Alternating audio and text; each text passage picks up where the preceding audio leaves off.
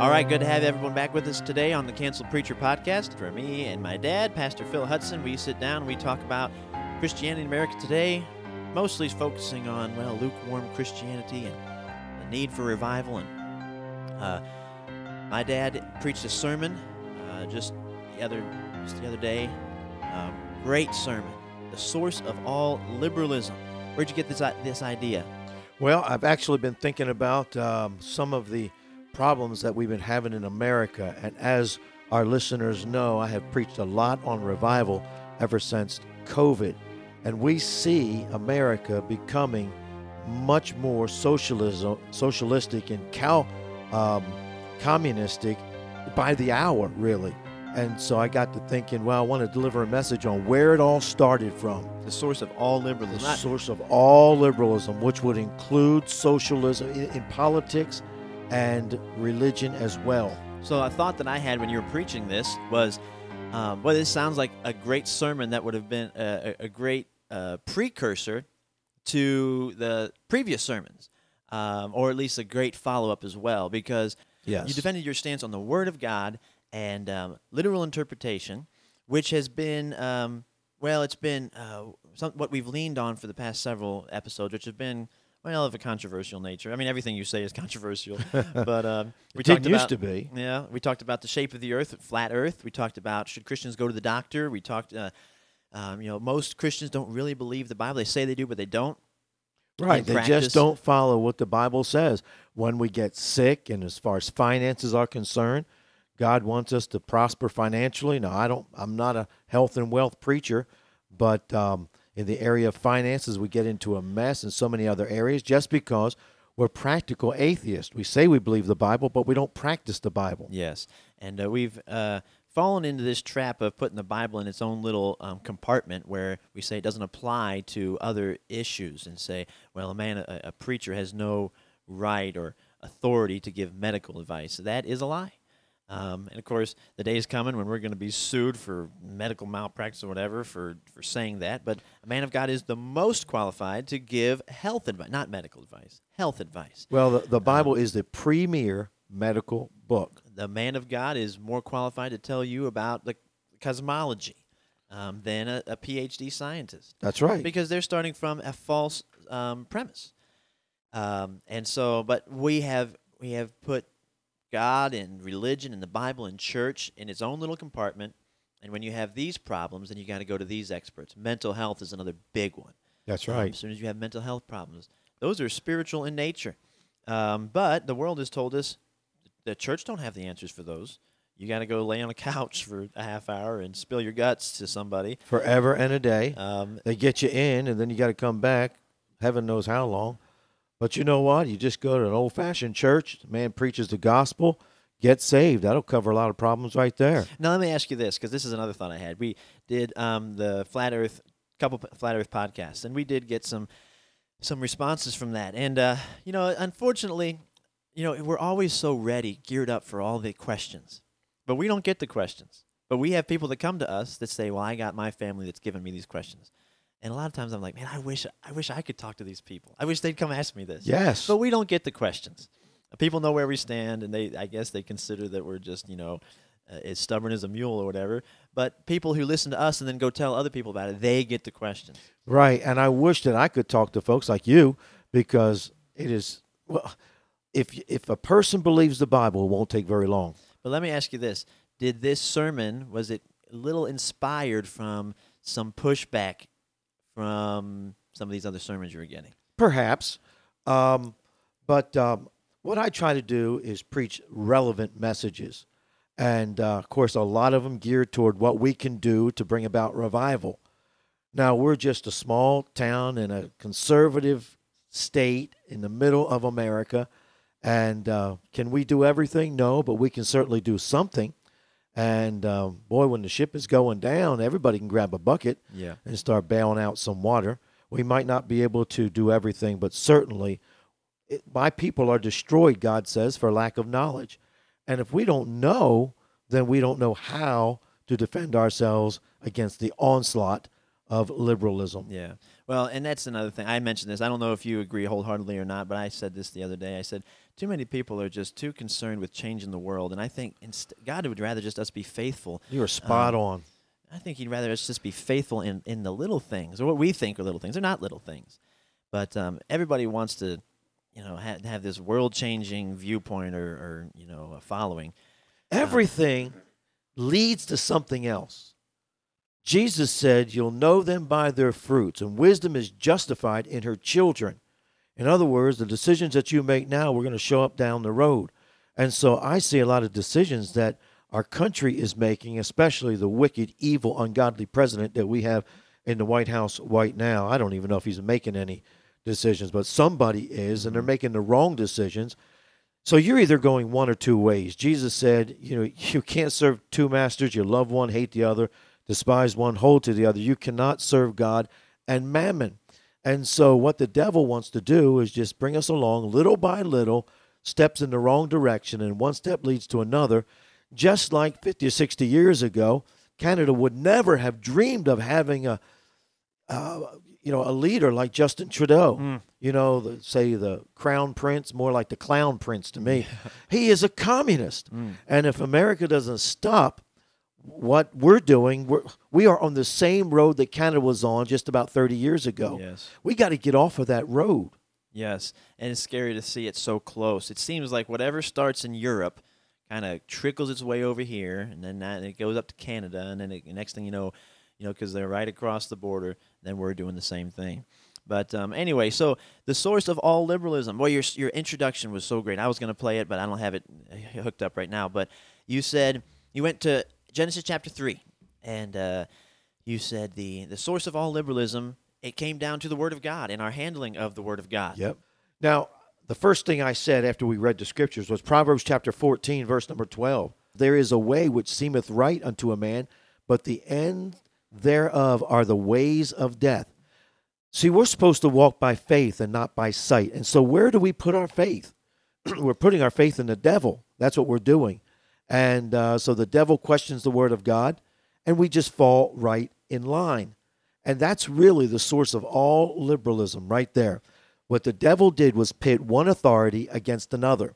God is saying this, but the devil is saying to Eve, I am saying this. Mm-hmm. I believe that God's Word settles every issue. For example, the reason why that I and we here stand against homosexuality is because God does. When you throw out the Word of God or you start tampering with the Word of God, then it's just a matter of time before you'll be accommodating homosexuals, just like you were saying the other day in the Asbury revival. Yep. So the most people that you're preaching against, I don't want to say you're preaching against, these, you are preaching against these ideas, but most people that hold to these ideas, the liberal churches, non-fundamental Baptist churches, or even some fundamental Baptist churches that take what we would call a liberal approach to God's Word, they would say, well, no, I don't do any of that. I believe the Bible. Yeah, I believe the Bible. Yeah, I take it literally. No, what are you talking about? I'm right there with you. So how are they mishandling God's Word? Well, if they would listen to the podcast, this is just a good example from a few weeks ago when we talked on, say, the flat earth, flat stationary earth. Well, God says the earth doesn't move, period. It says it cannot be moved. It's on foundations. It's on pillars. He said it in the heavens that it cannot be moved, and that's what God said. So you either believe that or you believe NASA. So if I choose not to believe that, or if I choose to accommodate science, there's the problem right there. What's wrong with that? Okay, so then science becomes your final authority, because what you're saying is, well, I believe it is spinning through space at an ungodly speed. Okay, on what authority or do you make that claim? Well, NASA told me. Okay, well, you didn't see it, so you're believing some man. When God says, I'm telling you, it doesn't move, and that's just one area. And once you open up that can of worms and you say, it doesn't mean what it says something else. Same thing, Genesis chapter 3.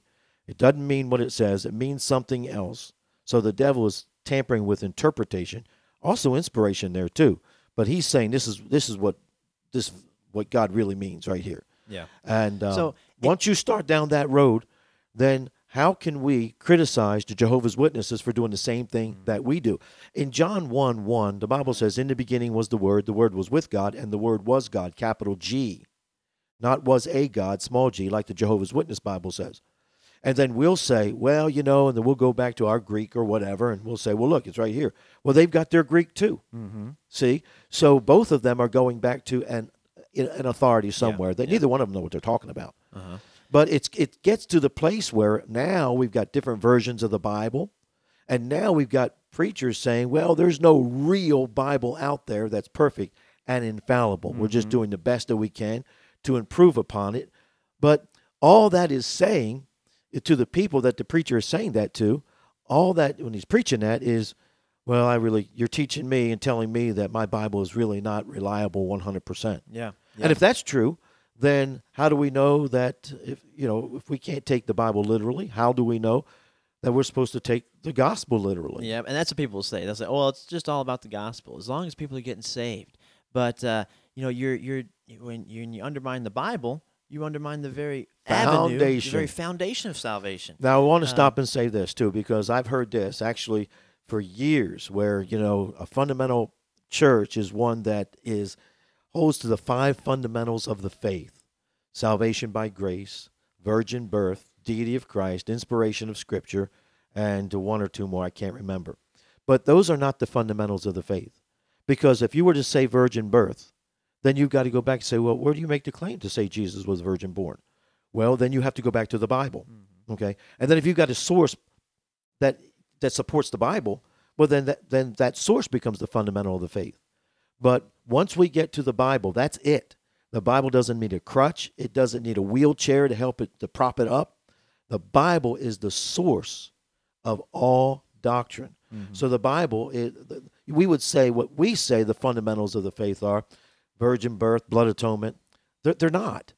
Because it's blood atonement because of the source, of the fundamental, which is the Word of God. So there's only one fundamental. There's only one foundation. Yeah. That's and you said this before to me that when I was trying to find my fundamental footing, so to speak, and I was like, do we really have to break fellowship with everybody that doesn't line up exactly with us? And I threw one out. I was like what about people that don't hold to the King James version?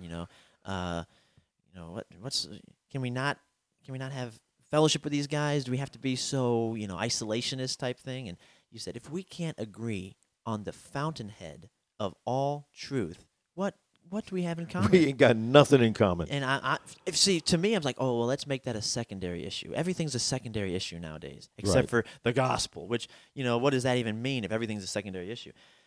I was like, why can't we have fellowship with these other churches? And but it's because there's only one fundamental. It's just it. There's only one fundamental of the Word faith, of God. And there's only one source of truth. Jesus said, sanctify them through thy truth. Thy word is truth. And Jesus and the Word have got to be connected, and we talked about this when we talked about revival. But a lot of people are following a Jesus movement, and Jesus is completely detached from the Word of God. Right. But most people, and we've said this before, but you gotta understand this. Most people, they are the arbiters of truth. What makes sense to them. People say this all the time. Well, I just don't see how God could, or I just feel like God is this way, or whatever.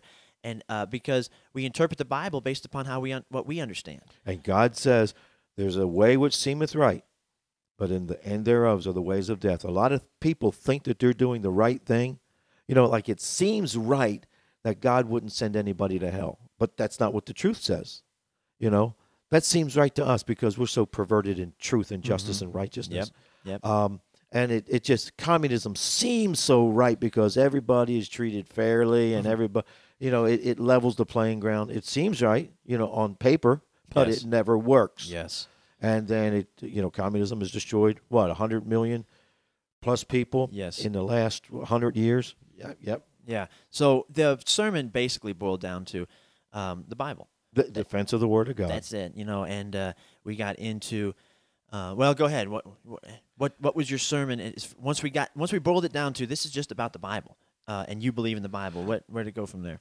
Okay. Well, so there's all kinds of Christian churches out there, at least that call themselves churches. But Jesus said, you can call yourself all you want in Revelation.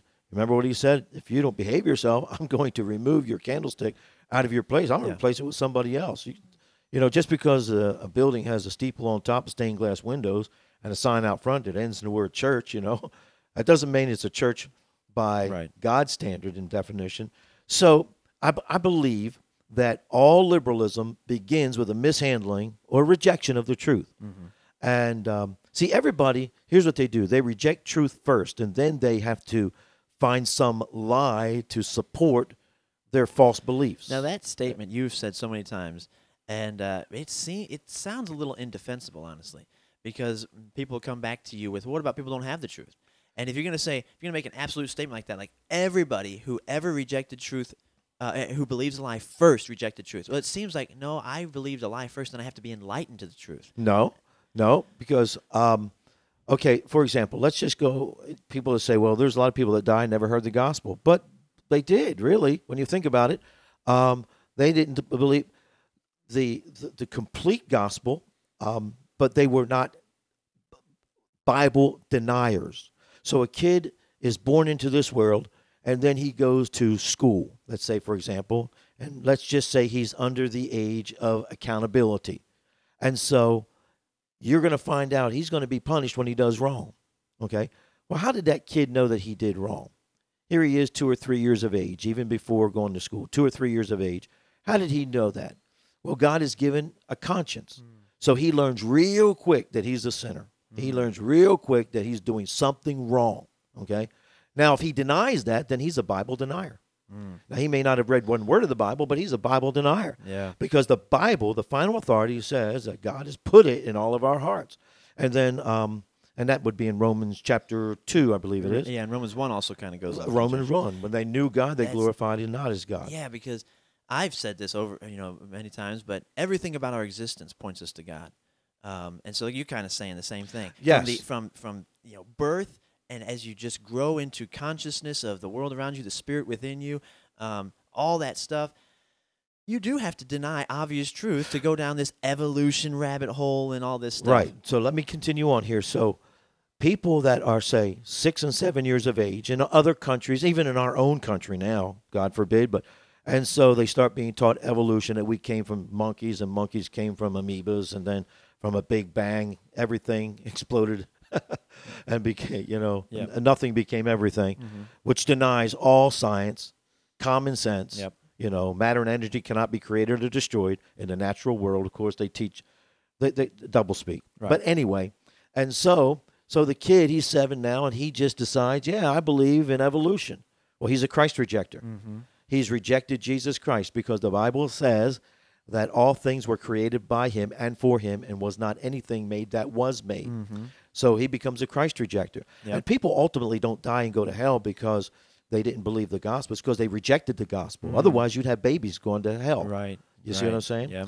God has given us a capability to, at a certain time, or you have, say, challenge people. It's anti-wokeism now. You can't say retarded, but you know what I mean? Or people that severely handicapped mentally, so they can't respond, raise their hand, and come to a gospel and understand all the tenets of the gospel. Right. You're telling me that person is going to go to hell when God has not given them the ability?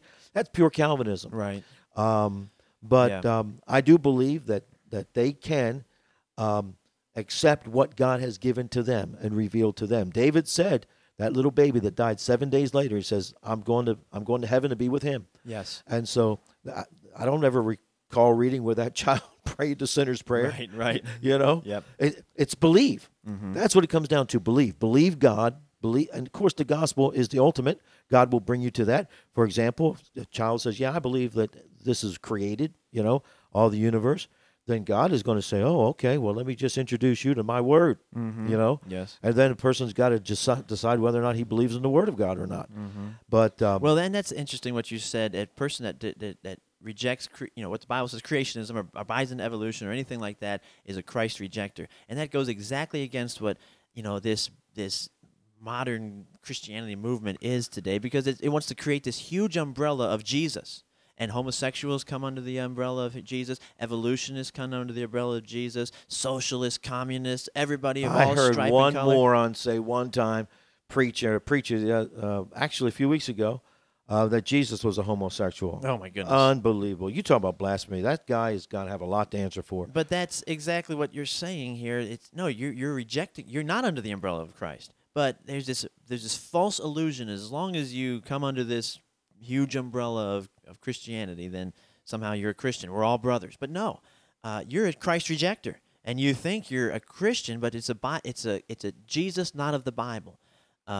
Anyway, What causes a country to become socialistic and then communistic or like fascist, or what causes a church to become liberal? Mm-hmm. I believe that the churches should be the guiding light and should have an effect on the direction of the country and affect politics. Rather than politics affect the church, the church should be affecting politics. Yes. But they're two separate entities.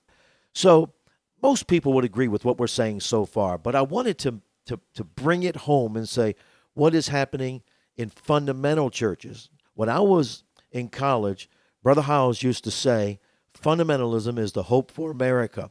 But fundamentalism has changed. Now we've got a new or neo-fundamentalism. There are people that are calling themselves fundamentalists that really aren't.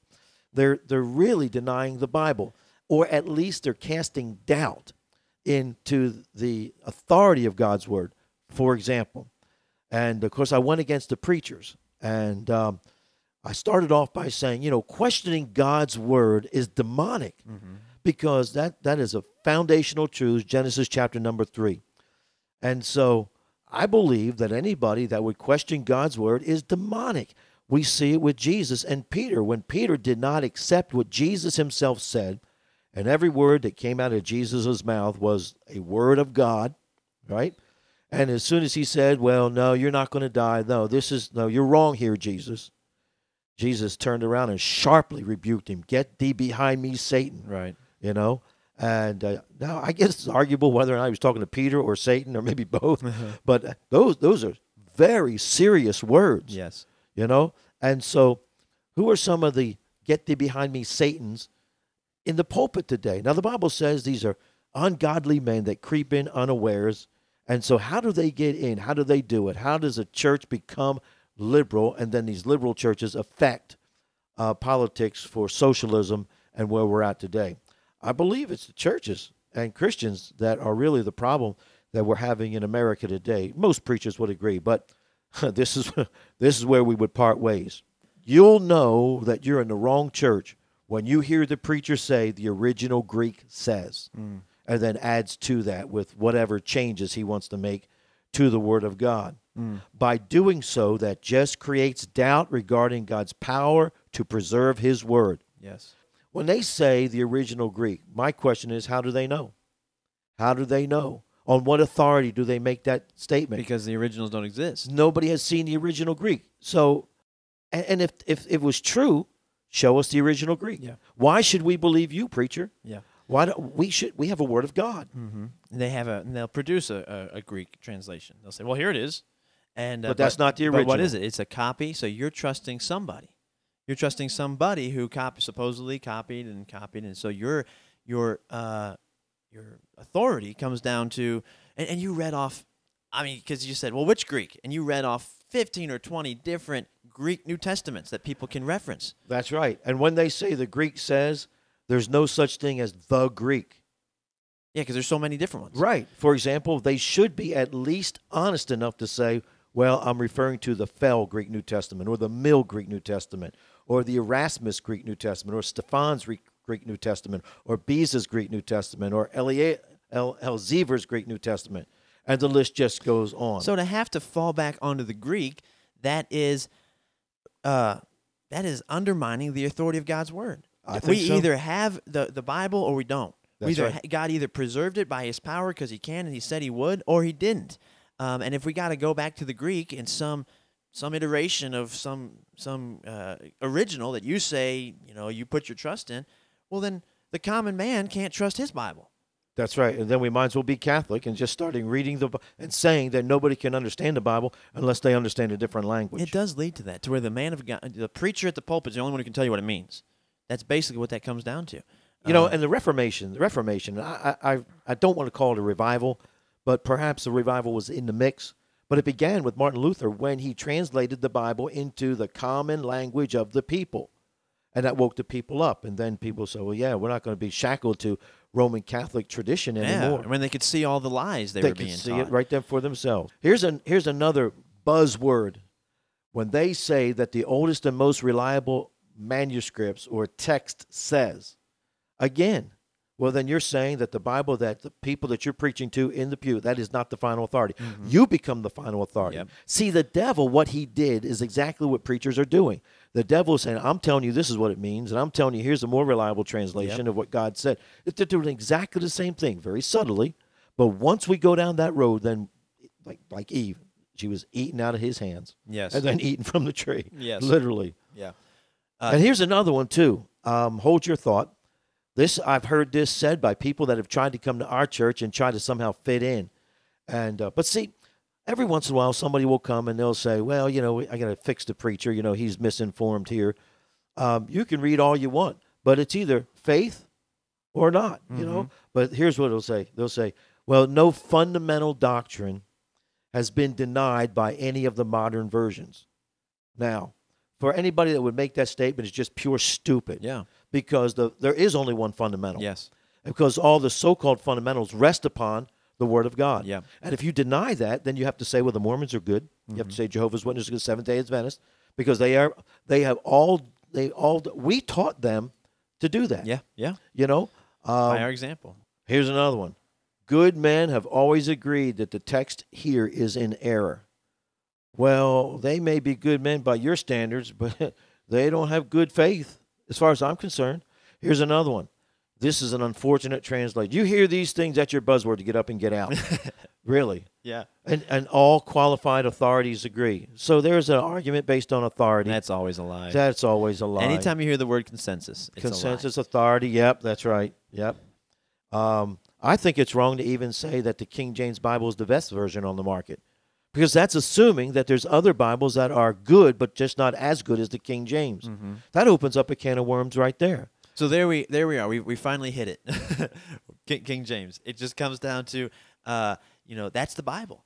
And all these things that you're saying, the Greek says this, so you got to go back to, older reliable texts to get the true meaning. Those are all said by these people who ascribe to modern versions. Yes. Whether it's just your typical conservative Southern Baptist who thinks the New King James is the way to go, or brother. it's these people that are all the way to the Message Bible, every single one of those things, all of those preachers who do not adhere to one perfect preserved word, they're all going to agree with those statements you just made.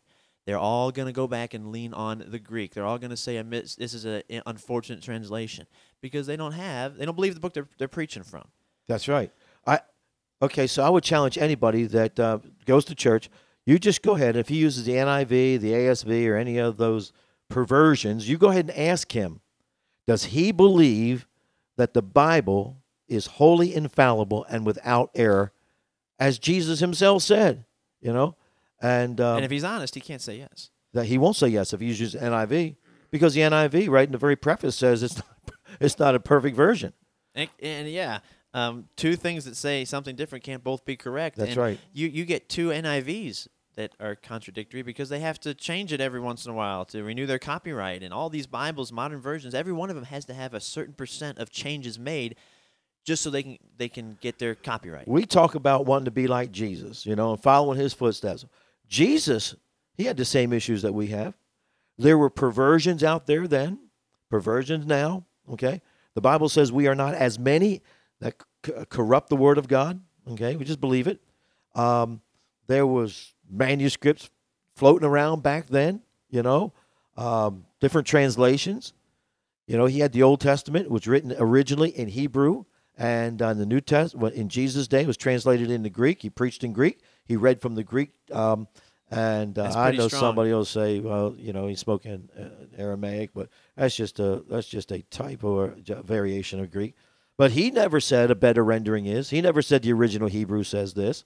He never said any of that stuff. That's So if pretty we want to strong. be like Christ, why don't we just do what Jesus did? Mm-hmm. No, but see, we get too smart for our britches. Yes. We get And, you know, handicapped with higher education. Yes, and anytime you have to go through that route to, to learn the hidden meanings or whatever, or actually to really understand the Bible, anytime you got to go to somebody more educated, or you got to go to college or seminary to do that, you know you're going down the wrong road. Jesus put the truth on the bottom shelf so everyone can get it. In fact, he hid it from those who were blinded by pride, like the Pharisees. He said, "You're not going to understand what I say, while those who come with faith will."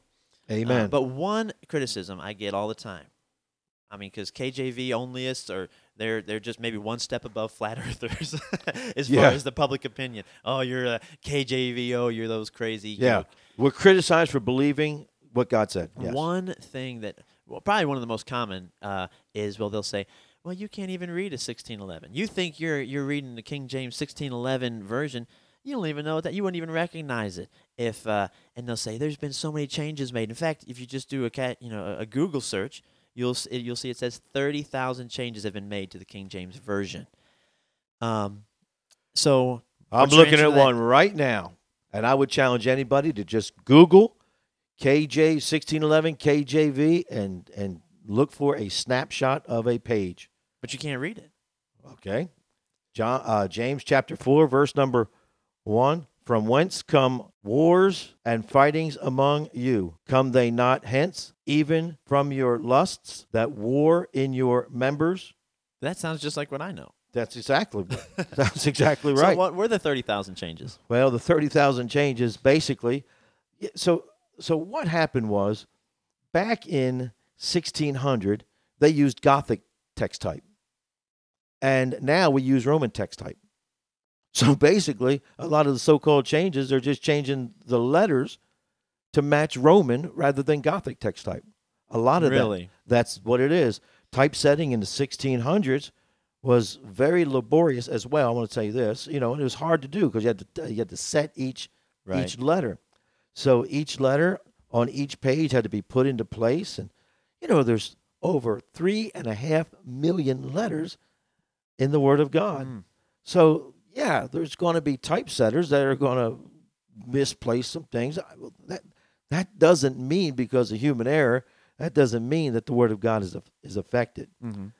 And in 1628, only 27 years after the first edition of the Bible, 72% of the around 400 printing corrections were already accomplished. And but here's where they want to say you got 30,000. So, like I said, you have Gothic type. Right. And so in Gothic, a V looked like a U. Now, I don't mean Gothic like teenagers run around in all black. Okay. And when we say Roman times, we don't mean like in the Roman era. We're just talking about a font style. Oh, right. Like any word processor has these fonts. Exactly, the same thing. And so if you were to go ahead and take it and type yourself a letter and put it in, say, Gothic, you're going to find it's going to look just like King James. And then if you go ahead and change it back to Roman, Times New Roman, it's going to change the same thing.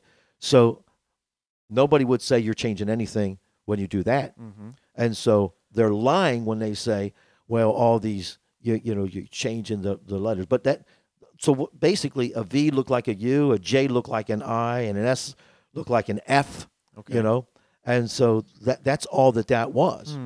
But it wasn't. It wasn't changing the words or anything like that. And spelling changes, I take it, because they used to put E's on a lot of letters. 2 E's for we, W-E-E just became W-E. Sheep, for example, instead of spelling it F-H-E-P-P-E, it just became sheep, S-H-E-E-P. And before anybody gets upset about that, well, let me ask you how you spell tomato or potato. Some people, I don't know, some people don't. If you remember back in the days of George Bush's running mate. I can see his face, but I can't. He was in New Jersey, and he spelled potato wrong because of the E, or tomato, one of the two. Oh, meaning add an E at the end. Yes. Okay. Yes. You said O. No, an E. An E at the end. Right. And so, that none of that holds up. And so these textual changes, there are none. There's no textual changes. There's just changes in the font type. That's what it is. That's where they get these 30,000 this mistakes. attack, when they say, well, you can't read a 1611, just ask yourself this. Why are they saying that? Are they doing that to help you have a more stronger faith in the fact that God promised to preserve every jot and tittle of the Word of God? Or are they saying, no, God didn't? So we have to make exception for the fact that he didn't do it, and now we just have to deal with the best that we've got. None of these are perfect. So our premise of the King James Bible, it is one that just says, no, we're going to trust that God did what he said. And you said this on Sunday night. The thing is, God did what he said he's going to do. He preserved his word for us. We have a reliable copy of God's word. Now, if it's not the King James, then which is it? Yes. All these modernists, they say none of them. Right. We say, oh, yes. Yes, there is one. Okay, if you want to make the case that it's the ESV, then make that case. But the problem is, if you try to make that case on anything but the King James, it falls apart like a house of cards. That's right. Yep. And people, they just, I believe it's not because we don't understand it or we need an updated version. The problem is that people read it and they don't like what it says. Mm-hmm. You know? Yeah. And so they've got to make changes to it and to undermine its authority. You said this. They don't do that to anything else. Shakespeare was written at the same time. And you go watch a Shakespeare play to this day, and it's going to be word for word, no updated anything. Yeah. You know? So, yeah, that is such a straw man It's lie. because, like you said, we don't like what it says. And we strip it of its power. We strip it of its perfection to give us wiggle room, basically, so we can go down the liberal road. So now this doesn't really mean what it says. It's not reliable, or we can't hold it, hold it to its clear meaning. So now we've got all this wiggle room. This whole Greek thing, I've thought about it for years and years, and I've been preaching on this same truth for years. But here's basically what happens: you don't like what it says, or you've fallen for the intellectualism, and everybody else says it doesn't mean. So here's what you do: you go to now. When I was first went into Bible college, they had Strong's Concordance. You might not know what that is. It's a big, fat book. I mean, big and fat, 1,000 or more pages, and it listed every single word in English and the Greek word, and then just put it all in numbers format. Mm-hmm. So all these preachers, well, here's basically what they would do. They don't like what it says, so they'll say, well, that word must not mean what it's supposed to mean because it doesn't make sense to me. Mm-hmm. So there it is. Your perception becomes the final authority. Mm-hmm. Okay? And then what you're going to do is going back and you're going to look up that word in the Greek. You're going to look it up in Strong's, and you're going to find there's about 20 different ways it was translated. And you're just going to pick any one of them. You're going to pick the one that you think fits in there. So you're the final authority. And it's so true. I've done that before. There's a list of 20 words, and some of them mean different things. Yeah. So why do you always put the one in there that you think fits the best? Mm-hmm. So you're doing. You're the final authority. That's right. Yeah. That's what it comes down to. So how do we know? Okay. Well, here's the thing. We got to take it by faith. Yeah, but how do we know what the word means? You're talking about what Bible? No, I'm talking about okay, so a lot of times they'll come to a verse and they'll say, well, that word seems problematic to me. Let's see what it means in the originals. Maybe that'll clear it up. Okay, so if we're not going to go back to the original, quote unquote, which we don't believe in the originals, if we're not going to go back to the Greek, how do we know what that word means, that problematic word? How do we know what it means? Well, I think that who made anybody the person that understands every single word and every single verse in the Bible? I've been pastoring here for 31 years. I went to Bible college in 1981. And I'm telling you right now, there's a lot of the Bible, man, I'm still struggling with. Yep. It's just better to leave it alone. Yes. And just say, I don't get it, man. When they try to clarify, a lot of times they put words in God's mouth. Yes. Yeah. But also I'll say this, the context basically makes context is king. Abundantly clear. You can even read something with words missing, and you know what the missing words are just because of the context. The Bible is the best definer of the Bible. Yeah, and especially when we try to take the Hebrew, and people become Hebrew. Well, how do you even know what the word was? Because they were all together and there was no vowels. And we just got to trust God. But I love what you say. You got these PhD preachers, that are playing Yahtzee with a bunch of Greek, That's exactly Greek words. what they're That's doing. what it is, because you can just mix and match all the Greek words that you want to, and next thing you know, you've got this fresh take. And a lot of times that's what it comes down to. You want to have the fresh take, the new idea that's, people are like, wow, I never thought of that before. And let me say something else since we're on it. And anybody that starts telling you how the word was used in that era or, that cultural setting, well, my question is, well, your problem is, so the cultural setting that you know nothing about has become your final authority. Wow. It stops with the Bible. It stops with the Bible. Yeah, if God is all-powerful, can't he write a book that transcends all culture and time? That's like Joshua, when Joshua said, "Sun, stand still," I mean, it's either right or wrong. Yeah. Yep. But God says the sun has a circuit. Yep. God says, God himself, Psalm chapter number 19, the circuit of the sun. Yep. And but the Bible, it really does explain itself. Yeah. I can't remember. Several people have said, "Boy, I'll tell you what, the Bible sure does shed a lot of truth on the commentaries." And the Bible really clears up the commentary. But how can they say that, but then run to the commentary? The Bible is the very source of truth. Yes. Yep. Well, and another thing about when they want to defend their acceptance of modern versions is they'll say, well, nothing, there's only small changes, insignificant changes. But you had that one right there on your sermon of just moving one word or one letter or one comma can change the entire meaning from saying one thing to saying the exact opposite. Yeah, you were just saying something. What was it? Let's eat, Grandma. Like if you can say, hey, Grandma, let's eat, Grandma. There's a comma there, and if it's not there, you're saying, well, let's eat Grandma. And just move the comma. Next thing you know, you got cannibalism. Just him that stole steal. Exactly. Him that stole comma steal no more. Yeah. Yep. So those small insignificant. That's a ridiculous argument for anybody. But then you have to defend the fact that the Bible is perfect. I mean, in every jot and tittle. And people will attack that. They'll attack that idea and say, well, no, what about these inconsistencies? Even inconsistencies amongst King James versions that people haven't, King James only people. They're different editions or publishers have supposed inconsistencies in it. Yeah, if I had a class here and I would say, all right, I want you to all write down John 3:16. Okay? And so everybody does, but one kid forgets the 4 at the beginning. It still doesn't mean that somehow now that proves that the King James is somehow, full of errors because one kid copied it wrong. Right. Yes. 99% of all the manuscripts out there agree together 100% of the time, almost 100% of the time. And they want to destroy our faith in God's word based upon 1% of that supposedly contradicts, but doesn't contradict. Well, we could go on and on about this forever. Well, and let me say this: you have taught on this every single year during the summer, and it's always a fresh take, and they are so good. And you've got, honestly, anybody who would spend a couple weeks in those Sunday school lessons when you teach on this, I mean, you'd convince anybody. I honestly feel that way because you've got facts and you've got illustrations of all this stuff, and it is so compelling. But there's no way we can do justice even to this topic for 45 minutes. Well, what I've thought about asking you about, and maybe some of our listeners can maybe chime in about it, a lot of what we talk about is from sermons preached, but not all of them.